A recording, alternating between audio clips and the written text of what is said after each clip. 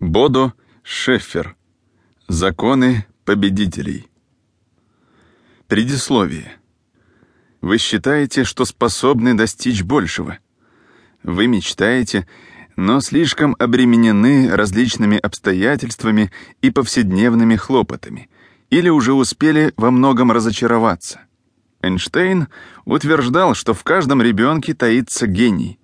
У каждого из нас есть возможность и право стать победителем.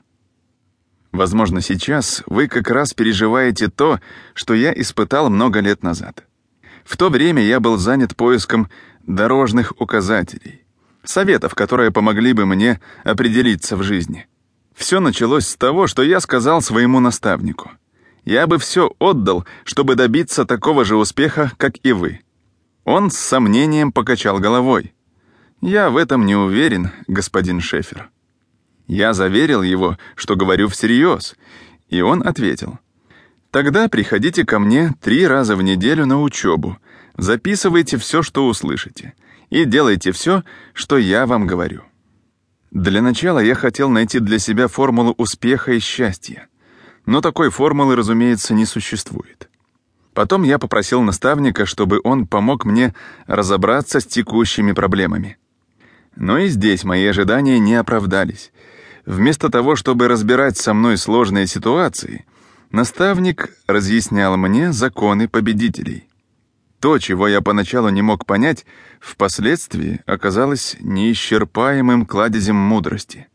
Я не только научился справляться со своими сегодняшними проблемами, но и приобрел нужное знание на будущее. Конечно, я и сегодня сталкиваюсь с трудными ситуациями, но каждый раз задаю себе вопрос: а что сказал бы по этому поводу мой наставник? Ведь в своем воображении я все еще слышу его голос, вижу его лицо и чувствую его поддержку. В моей жизни были моменты, когда окружающие пытались заставить меня усомниться в правильности моих действий, но при этом я всегда вспоминал слова наставника. Меня выводит из себя только одна вещь: когда кто-то презирает остальных людей. Это выражается в том, что он отказывает им в возможности добиться успеха и счастья.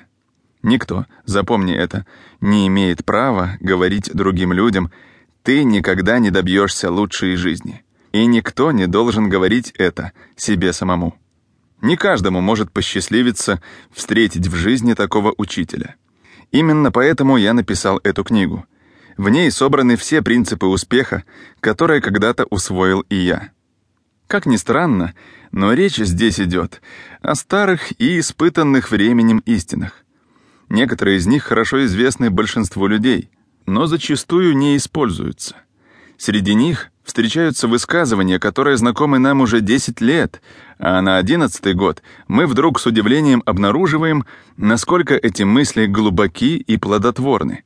Работая над этой книгой, вы можете обнаружить 3 вещи. Во-первых, может создаться впечатление, что одни законы противоречат другим. Кое-кому это дает повод для критики. Но законы победителей управляют нашей жизнью, а она полна парадоксов. То, что кажется противоречием, на самом деле представляет собой лишь различные составляющие одного целого. Во-вторых, вы встретитесь с повторами. Этим я хочу продемонстрировать, что отдельные законы взаимосвязаны. Лишь восприняв все их во взаимосвязи, вы сможете по-настоящему обогатить свою жизнь. В-третьих, вы можете заметить, что далеко не всегда легко жить, руководствуясь законами победителей. Но вы достаточно сильны, чтобы сделать это. Вы можете в любой момент изменить свою жизнь. Успех не так уж сильно зависит от удачи. Он является результатом вашего образа жизни, который строится на определенных принципах.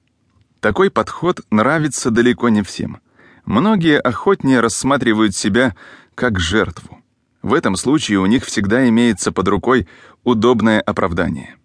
Но истина состоит в том, что выбор предстоит сделать именно вам. Все зависит не столько от ситуации, в которой вы находитесь, сколько от того, как вы ее используете. Вы и я, каждый из нас имеет возможность стать победителем. В этой книге